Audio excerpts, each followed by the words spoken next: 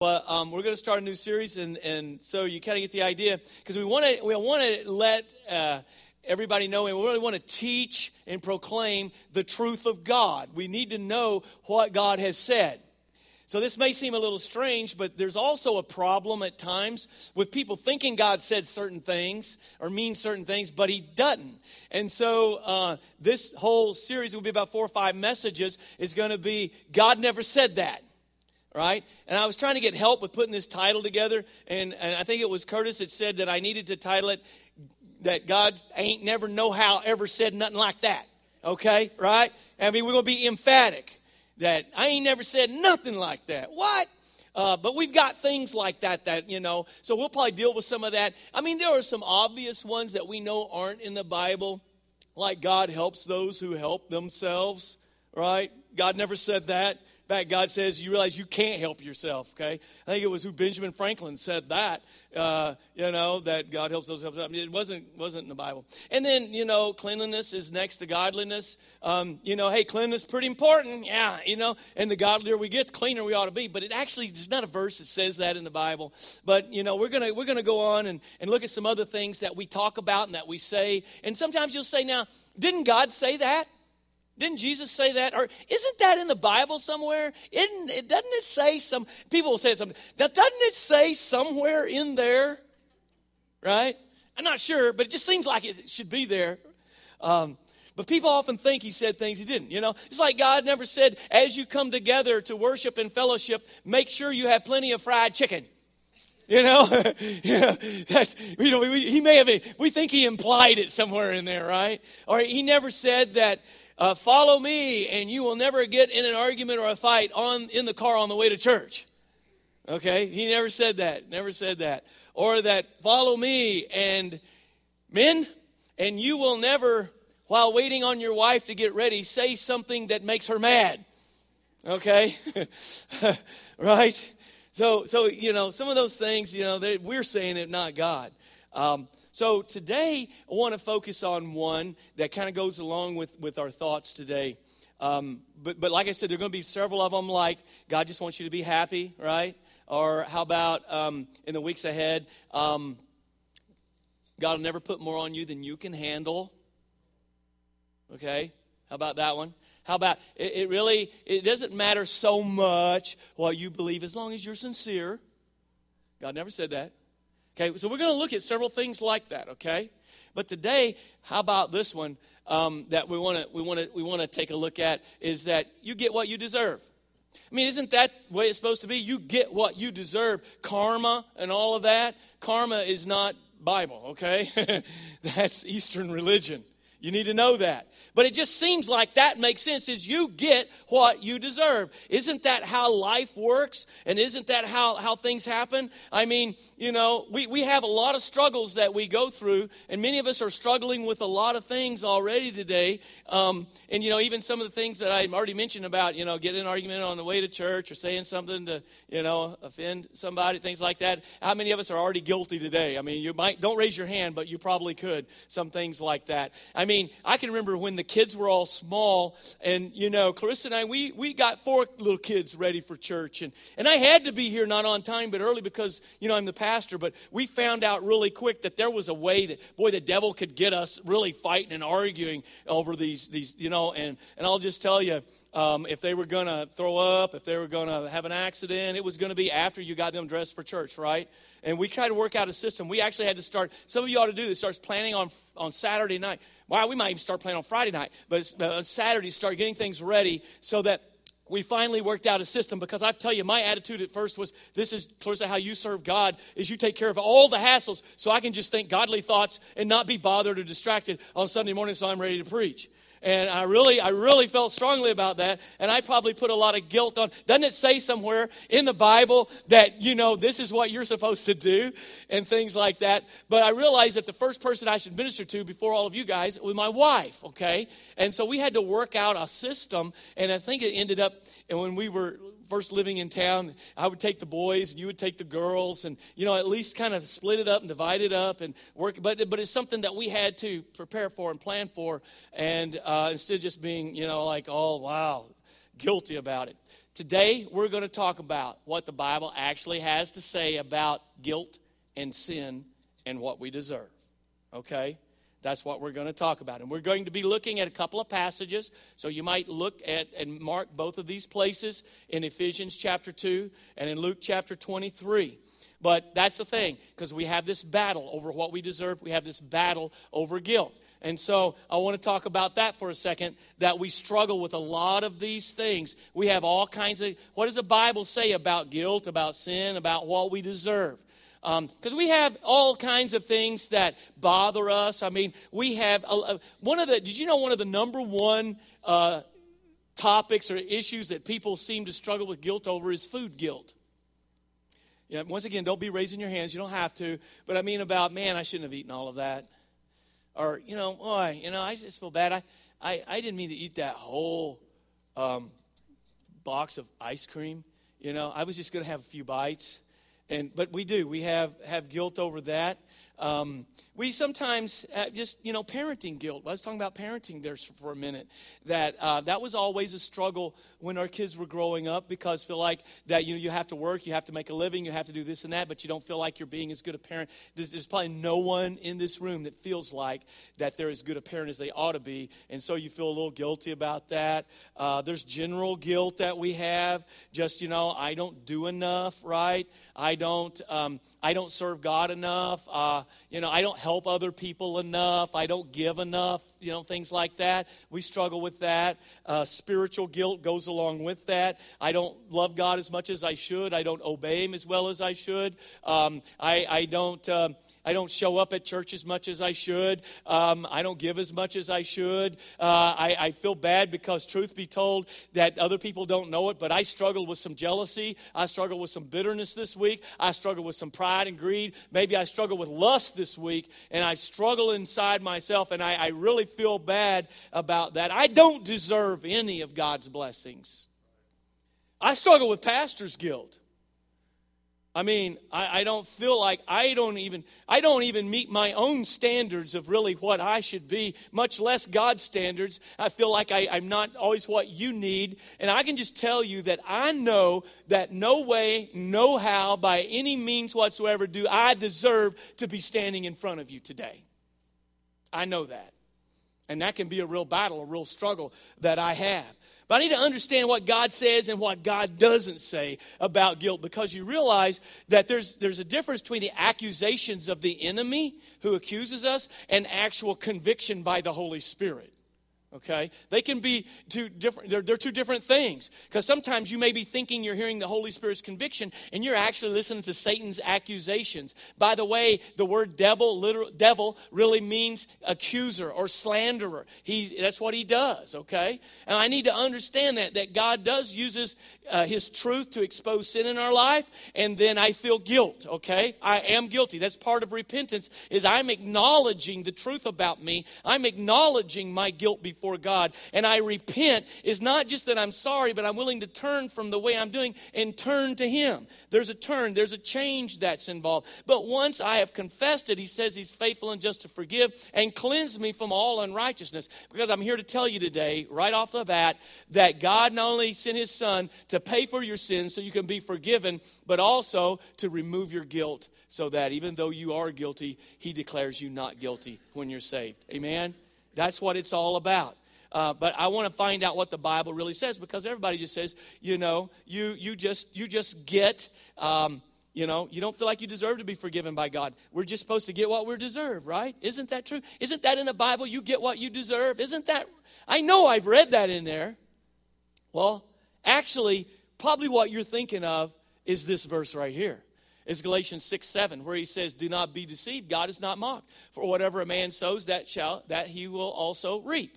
Now, what he's talking about there is not necessarily what you deserve. What he's talking about there are natural consequences Natural, because it's just like a seed that's planted. You get what you plant. You get more than what you planted if it grows, and you get it later. The harvest happens later. So some things you're dealing with now is consequences that are a result of things that you may have done a long time ago. And if you want those consequences to change, you need to watch what seeds you're planting. But it's not about what you deserve, because these are natural consequences that happen as a result of our attitudes and our actions, okay? That's what this is all about there. So that's not what he's talking about. But most of us are geared to just think, I just get what I deserve. I don't really deserve to serve God. I don't really deserve to know God. And we're just geared that way. So it's all about what we think we earn and what we deserve. So let's talk about that for a moment. Because we've got our ideas of how things ought to be and what fairness is, don't we? We're geared this way, right? All right. Can you help me out a little bit this morning? Me finish. I'll say a statement, you finish it. What goes around? Uh-huh. Yeah, we do say that, don't we? Isn't that somewhere like in the Bible? How about this? Your past will always come back to haunt. Man, you guys are sharp. Oh, here's another. You made your bed, now you have to. Yeah, exactly. So we think that way, right? That's just the way it ought to work. These are all different ways of saying you get what you deserve. I have to tell you, though, there's a part of me that really likes this. You know? Hey, when I'm watching a movie or reading a novel or even, an hour-long TV show, I kind of like it whenever the bad guys get exposed and they get it in the end, right? I kind of like that. I kind of like watching the old CSI show where, how this fancy technology, and it's amazing.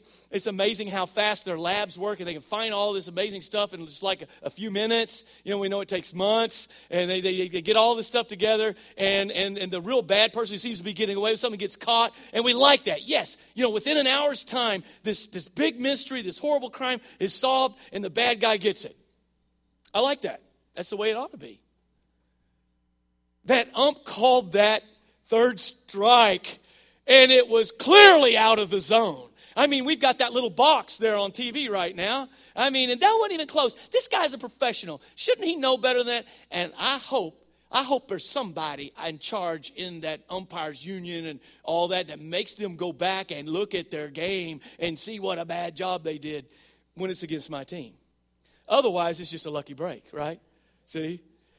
You're going down the highway, I'm going down the highway, and I appreciate something Curtis said years ago. It's like you get to the age where I'm built more for comfort than speed, right? And as a guy gets older, you're just, you're more about comfort than speed. But to say you're driving down the road and you're driving along, and you're going just, around the speed limit. I don't know, Bobby, how much you give somebody? Just you don't want to say? Just a little bit. Just, huh?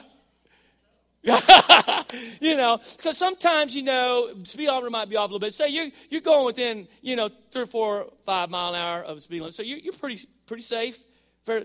Okay, I won't tell them. I won't tell them. I want to take advantage of it. And then so I'm going along there and I'm obeying the laws and I'm trying to be careful. I'm trying to be safe. And somebody blows by me 20 mile an hour over the speed limit. You know what my reaction is usually? Boy, I hope I see them pulled over down the road just a little ways. I hope I do. I do that. You ever do that? Boy, I hope they get stopped, Oh, man.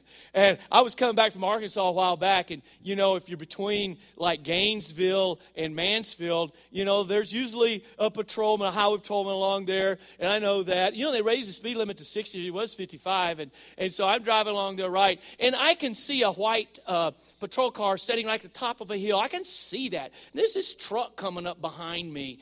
This truck. And it's a diesel turbo. I can hear him. And he's coming up fast, and I'm thinking, can't he see that? Can't he see that? And guess what? He blows by me about like that right beside the patrolman. It was right there around Squire somewhere. And he just, and he's gone. He doesn't even, he's just gone. I'm like, you idiot. Boy, I hope I see you pulled over. And I'm kind of looking around like, he ain't moving. And because it's, straight stretch, I can see he's not moving. I was disappointed. And I'm driving along for pretty good ways. I thought, surely he's got a buddy here he can radio. And I saw a black car kind of coming up fast behind me. I thought, all right, let's just see here. Sure enough, it was another patrolman. And he shoots around me. I'm like, got you now, man.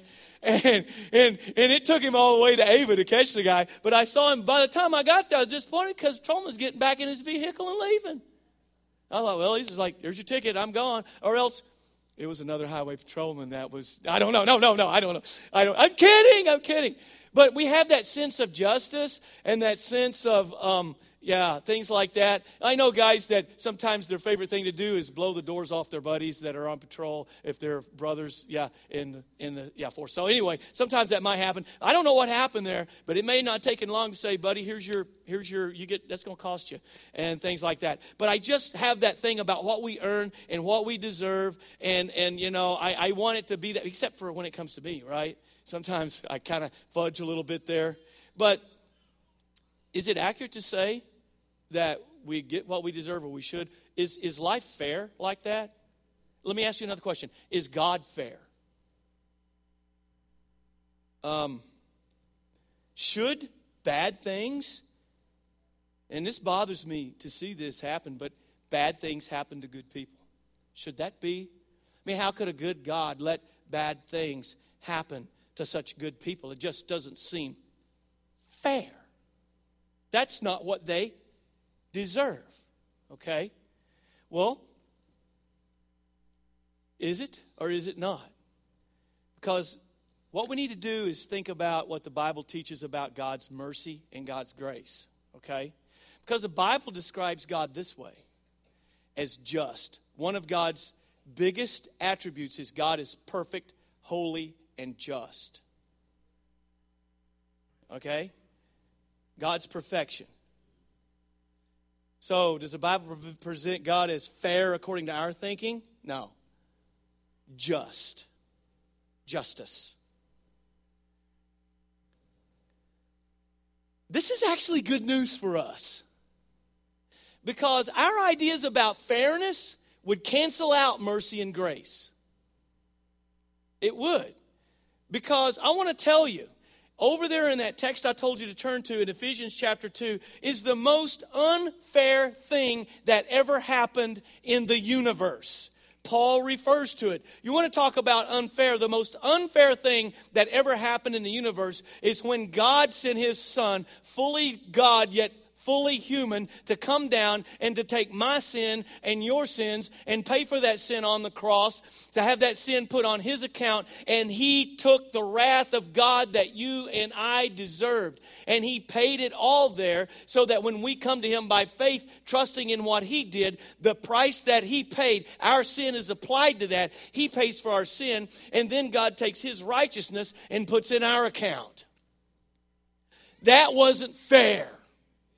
That's the most unfair thing you can think about. He says in Ephesians chapter 2, verse 1, it says, and you he made alive who were dead in trespasses and sins. And talk about all of us, right? All of us, in which you once walked according to the course of this world, according to the prince of the power of the air, the spirit who now works in the sons of disobedience. And he tells us this. Look at this. Let's look at verse 3. I'm going to put it up there so no one misses it. He says, all of us lived among them, talking about sinners, at one time, gratifying the cravings of our sinful nature and following its desires and thoughts, like the rest. In other words, he says, just like everybody else. He's talking to Christians, but he's reminding them, just like everybody else, you were by nature objects of wrath, just like everybody else. What's he saying there? You were children of wrath, or you were objects of wrath, that basically you deserved God's wrath. That's what you all deserved. You were spiritually dead. There was no way you could work your way into heaven because you're spiritually dead. That's who you are, really, and that's what you deserved. And I'm glad that it doesn't stop there, that we were dead in sin and we deserve the wrath of God. I'm glad the passage doesn't stop there, aren't you? Look at verse 4, because we need some help. And he starts off with two words that can change your whole day here, right? 2 words that can change your mood. 2 words that can change your whole eternity. but God. We were dead spiritually. We were helpless. We deserved God's wrath, but God, who is rich in what? Mercy. That's what we're talking about, mercy and grace. God who is rich in mercy because of his great love. And this is that verse, one of those verses where love is used as a noun and as a verb here. Because of his great love, noun, with which he loved us. There's the verb. If you have the noun, it's going to have a verb attached to it. That his love produced action. Because of his love with which he loved us, even when we were no good, we were dead in trespasses and sin, and we deserved his wrath. It says, here's what he did. He made us alive together with Christ.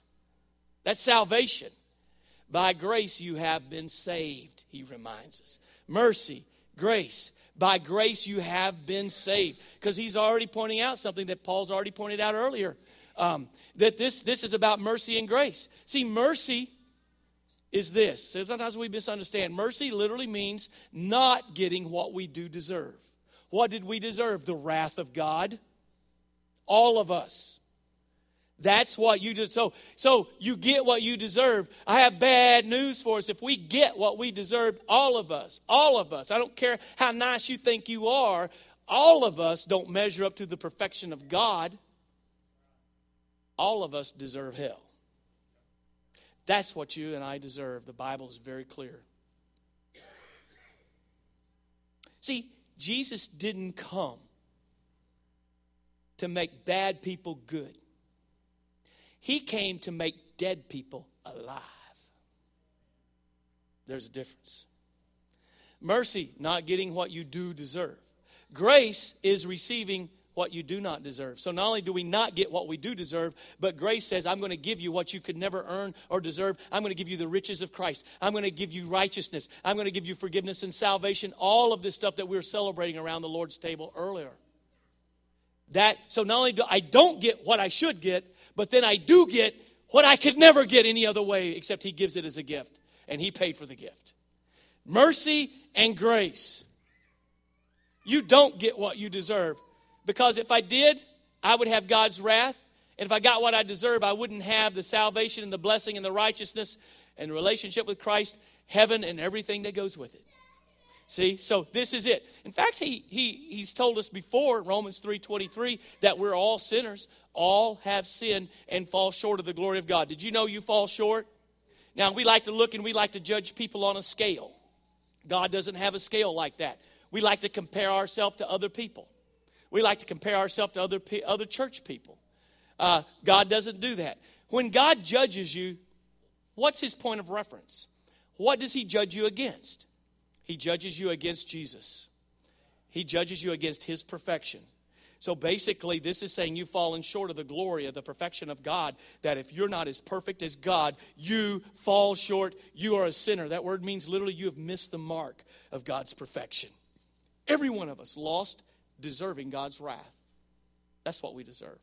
And then he tells us in Romans 6:23 that the wages of sin is death. That's what we deserve. What do? A wage is something that you earn. True? That's what you earn. You earn your wage. The only thing you've earned and deserve is death, and that means separation from God. But the gift. The gift.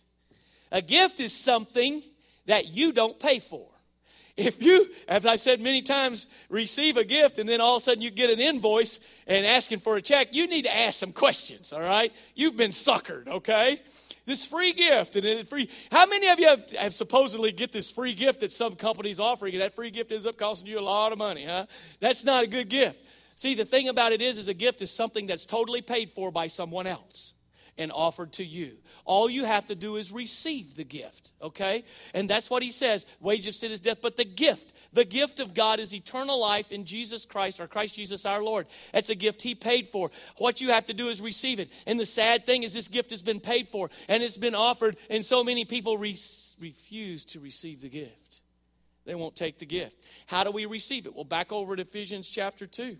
He reminds us there that not only has he loved us, and even when we were dead in trespasses and sins, but he's raised us up. Verse 6, raised us up together and made us sit in heavenly places in Christ Jesus, that in the ages to come he might show the exceeding riches of his grace and his kindness toward us. In Christ Jesus, that's for the ages to come. That means this never ends, you guys, of us getting what we could never earn or deserve. It never ends. In the ages to come, he's going to shower his grace on us forever. Okay, let's keep reading. He reminds us, for by grace you have been saved. That's it right there, the gift of God, eternal life through Jesus Christ our Lord. That's grace. We don't deserve it. He gives us what we could never earn or deserve. Said, and that not of yourselves is the gift of God, not of works, lest anyone should boast. And now we belong to him. He reminds us we're his workmanship, created in Christ Jesus for the purpose of good things that are going to come through our life because of him and because we are saved. So this is what God's doing. This is what it's all about. This is a way that a holy, listen to me, perfect God can take a guilty sinner who deserves his wrath, but who puts their faith in the gift that God has provided. This is the act whereby God declares that guilty, believing sinner not guilty. Even though you are guilty, because of Christ and your faith in him, he declares you not guilty. And God can still stay true to his perfection and justice and holiness because the price was paid for by the only one ever qualified to pay it, Jesus Christ. Satisfied the justice and perfection of God. So that's why God just can't overlook your sin and let it go. Your sin had to be paid for. If God had done that and allowed sinners into heaven, we'd have contaminated the whole place. God wouldn't be perfect. God wouldn't be holy anymore. But by his Son coming, and the only one qualified, fully God, yet fully human, and the only one in the flesh that lived the perfect life. The only one, we might say, who was good. In Luke chapter 18, there was a guy that came to Jesus and he said, "Good teacher." And Jesus said, "Why are you calling me good?" Remember that? What did Jesus say? There's only one good, and that's God. And so basically he's asking the guy, do you really understand who I am? And do you understand what goodness is all about? Because you guys, you Pharisees, you scribes, y'all think you're good. He didn't really say it like this probably, but this is the idea. Y'all really think you're good, but you ain't even close to being good. There's only one good, that's God. All of us are sinners. We're all in the same boat. So really there's only one who's good, and that's Jesus. But on behalf of, he's the only one then qualified. In 2 Corinthians 5:21 it says that he who knew no sin became sin for us, that we might be made the righteousness of God in him. That's what it's all about right there. That's what the earning and deserving. So he displays this. And you know, one place where that is on display is in Luke chapter 23. If you look in Luke chapter 23, you're going to find where God not only said, "I love you," but he proved his love. By his great love wherewith he loved us. He proved his love. Where? On the cross. That's where Jesus, fully God, fully human, was able to bring a holy God and sinful humans together. That's where he took your sin and my sin. Well, I hadn't even been born yet, you say. That's okay, because God dwells outside of time and eternity. All time is present with him. He sees the future better than we see the past because it's just present with him. He's eternal. But being in the flesh, he could pay the price that was due. The wages of sin is death. Jesus could die for our sins. And that's what he did. He's the only one qualified. Luke 23 describes that crucifixion. It describes the last hours of Jesus' life on earth before he was resurrected. And let me tell you, it describes the most unfair, undeserved thing that ever happened on planet Earth. That ever happened in the universe. It was not fair that the only perfect one who would ever be would suffer because of all of my stuff and yours. Not fair at all. Instead of wearing a golden crown, we see King Jesus wearing a crown of thorns. Instead of being surrounded by servants, we see him surrounded by thieves. Instead of sitting on a throne, he's hanging on a cross. And you have to understand when they crucified him about how that when Jesus was delivered over to be crucified, that they scourged him, they stripped him naked. And they took this big whip with bits of metal or bone embedded in it. And basically, it would rip the flesh right off and expose the bones. And probably that's exactly what happened. And then afterwards, they beat him to it. These guys are trained to beat someone within an inch of their life. And the torture that he had. But it wasn't enough. They had to mock him. They had to spit on him. They took this mock robe and put back on him, which kind of acted like a gauze to slow the bleeding so he could suffer a little more for you and I. They took a crown. Oh, you want to be a king? They made it out of thorns and they beat it down into his skull and the blood ran down his face. They beat him. They plucked his beard out. Isaiah said, speaking prophetically, he didn't even look recognizable or even human by the time they were done. And part of the punishment was you had to carry your cross to the place of execution. And he stumbled under the load. And when you got there, they nailed you on this. And they put a nail here and a nail here and the feet together right by the heel there.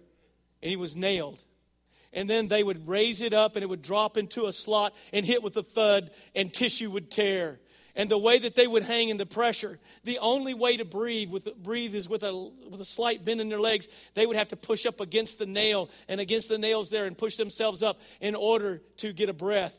And go down, and that was in their back against the bare back, all the hide ripped off against the cross. That's just physically what Jesus went through as he suffered and died for hours on the cross for you. That's the scene in Luke 23, and it's not pretty, and it's not fair.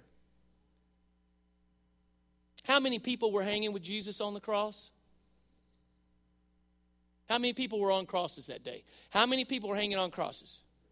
3. We find that there were 2 thieves, and they had to be 2 criminals. They had to be pretty bad dudes to be suffering this too. They were nailed to crosses on either side. Jesus is in the middle.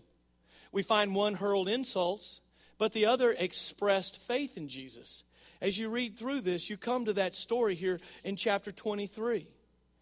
And verse 39, and I think I have that up there. In verse 39, one of the thieves, one of the criminals who were hanged, blasphemed him, saying, if you're the Christ, save us and save yourself. I mean, he's just like blaspheming and if you save us if you're really who you say you are. But the other thief, the other criminal that was there answered, rebuked him, saying, don't you fear God, seeing we're under the same kind? We're all dying here. And in verse 41, here's what he says. He says, we are punished justly, for we are getting what our deeds deserve. But this man has done nothing. Do you see that? What our deeds deserve. We're getting, our thought again, we're getting what we deserve. But it said, we know he doesn't deserve it. And then the next thing that he said was this. He said to Jesus, Lord, remember me when you come into your kingdom. Obviously, he knew something about Jesus' teaching. And at that moment, he expressed faith in Jesus that I can't explain. At that moment, with them dying on a cross, the most torturous death of ever devised, that he said, he spoke about the future kingdom. He spoke of Jesus, the man who was dying, coming into a kingdom, that he had faith there. He believed that Jesus was greater than the cross and greater than the grave and greater than death. He believed there would still be a kingdom and that Jesus was King Jesus. And there on the cross, he said, remember me when that happens. I tell you, that's some kind of faith, isn't it? That is powerful. That just moves me. And you know what Jesus said to him? He said, assuredly, I say to you, today you will be with me in paradise. You know, Jesus couldn't say, too late, buddy. You're getting what you deserve. He didn't say that, did he? So right here on the cross, you see God's answer to what you deserve. Because that guy was a criminal and he deserved to die. They both could have been saved right there, but only one of them responded.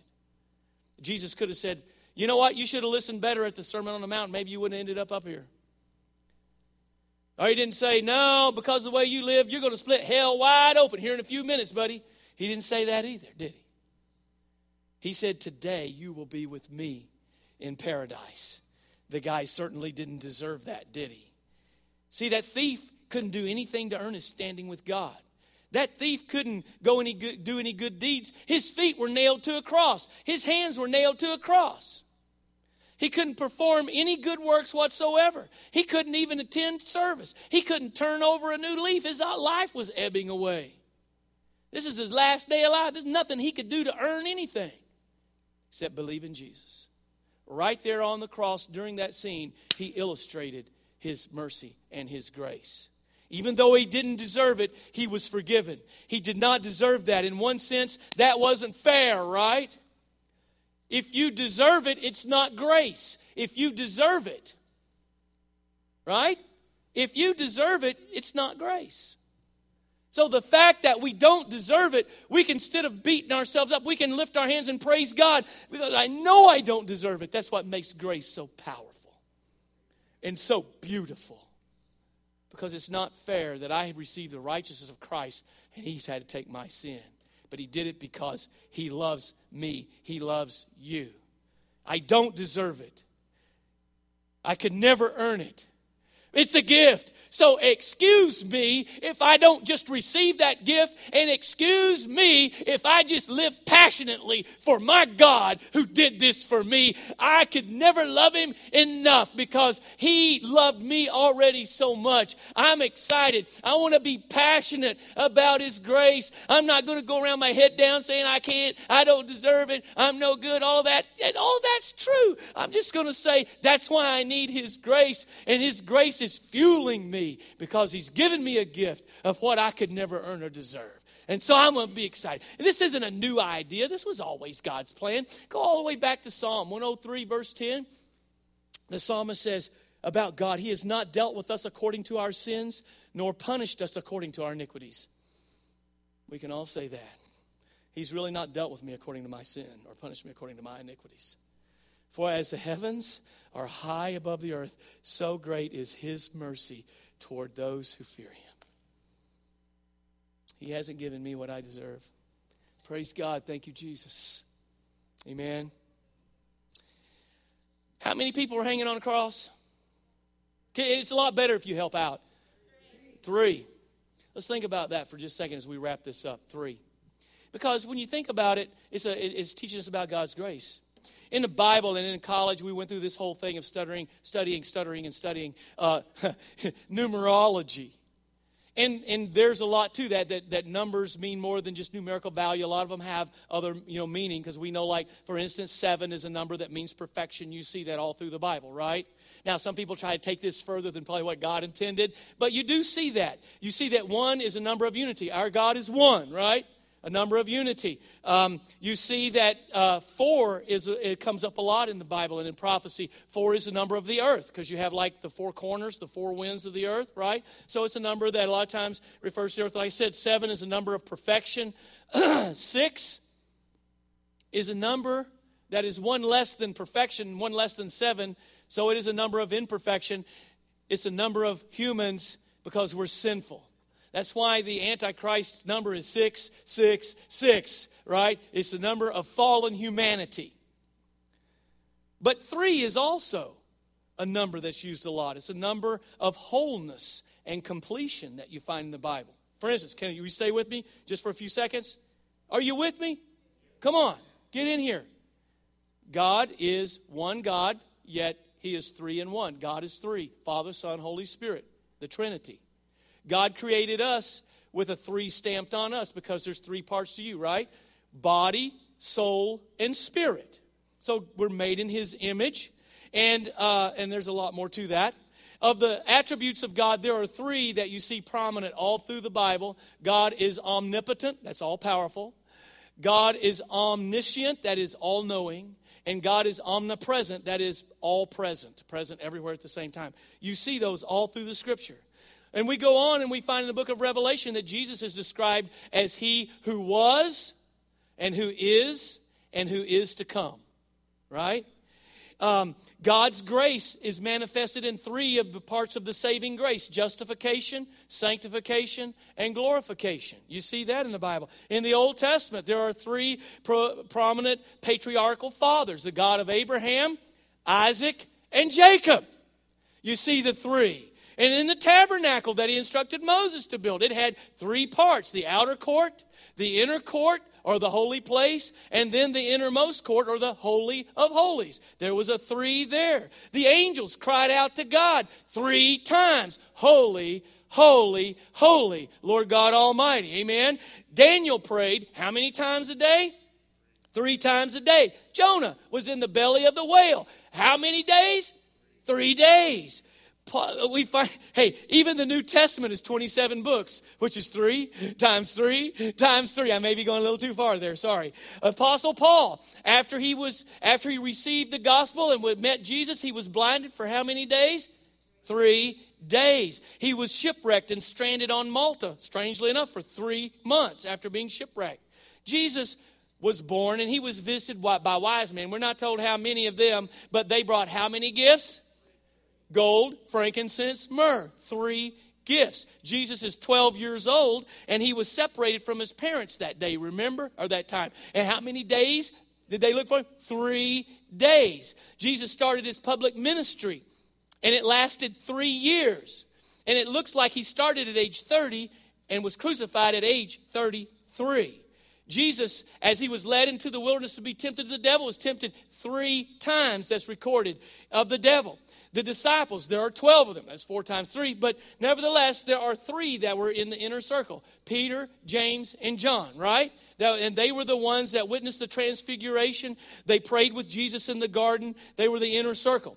Jesus predicted that Peter would deny him how many times? Are you still with me? 3 times. How many times did he deny him? 3 times. Then Jesus asked him later on after he was resurrected. He extended his grace and his mercy to him 3 times. If you love me, do you love me? Do you 3 times? You see that there. In the Bible, we find that there are 3 times it's recorded that Jesus raised people from the dead. Lazarus, the widow's son, and Jairus' daughter. He prayed 3 times in the Garden of Gethsemane. And he was one of 3 men hanging on a cross that day. The sign above Jesus' head said King of the Jews. How many languages was it written in? 3 languages. It was written in Greek and Hebrew and Latin. He was placed on the cross at what hour of the day? The 3rd hour of the day, which would be our 9 o'clock in the morning. At noon, it says that darkness fell over the land for how many hours? 3 hours. And then at the 9th hour, which would be our 3 p.m., he declared, in our language, 3 words of victory. It is finished. And he died. And he paid that price out of mercy and grace. And he was laid in the tomb. And day 1, nothing happened. And day 2, all was silence. But on the 3rd day, the stone was rolled away to reveal the fact that he has risen and he has conquered death, hell, and the grave. He has paid the price for our sins. It has been accepted. Jesus is called the way, the truth, and the what? The life. And he told that guy, today you'll be with me. Listen, you may be feeling guilty. You may feel unworthy. You may feel unlovable. Listen, he took your guilt on the cross. Don't say I'm unworthy, because look at the price he paid for you. You are worth a lot. You're worth his body and his blood, him giving himself. Don't say today that you are, I'm just too ashamed. He took your shame. Because not only did he die, did you see how they mocked him? Did you see how they spit on him? He took not only my sin, he took my guilt, he took my shame, he took it all. So I'm glad he doesn't give me what I deserve. I'm glad. And that he gives me what I don't and could never earn or deserve. His grace. I'm glad even though it wasn't fair. So I want to ask you again. Should bad things happen to good people? I look around and I think I see it happen a lot, but I want to tell you, it's only happened one time in the history of the universe. And Jesus volunteered for it.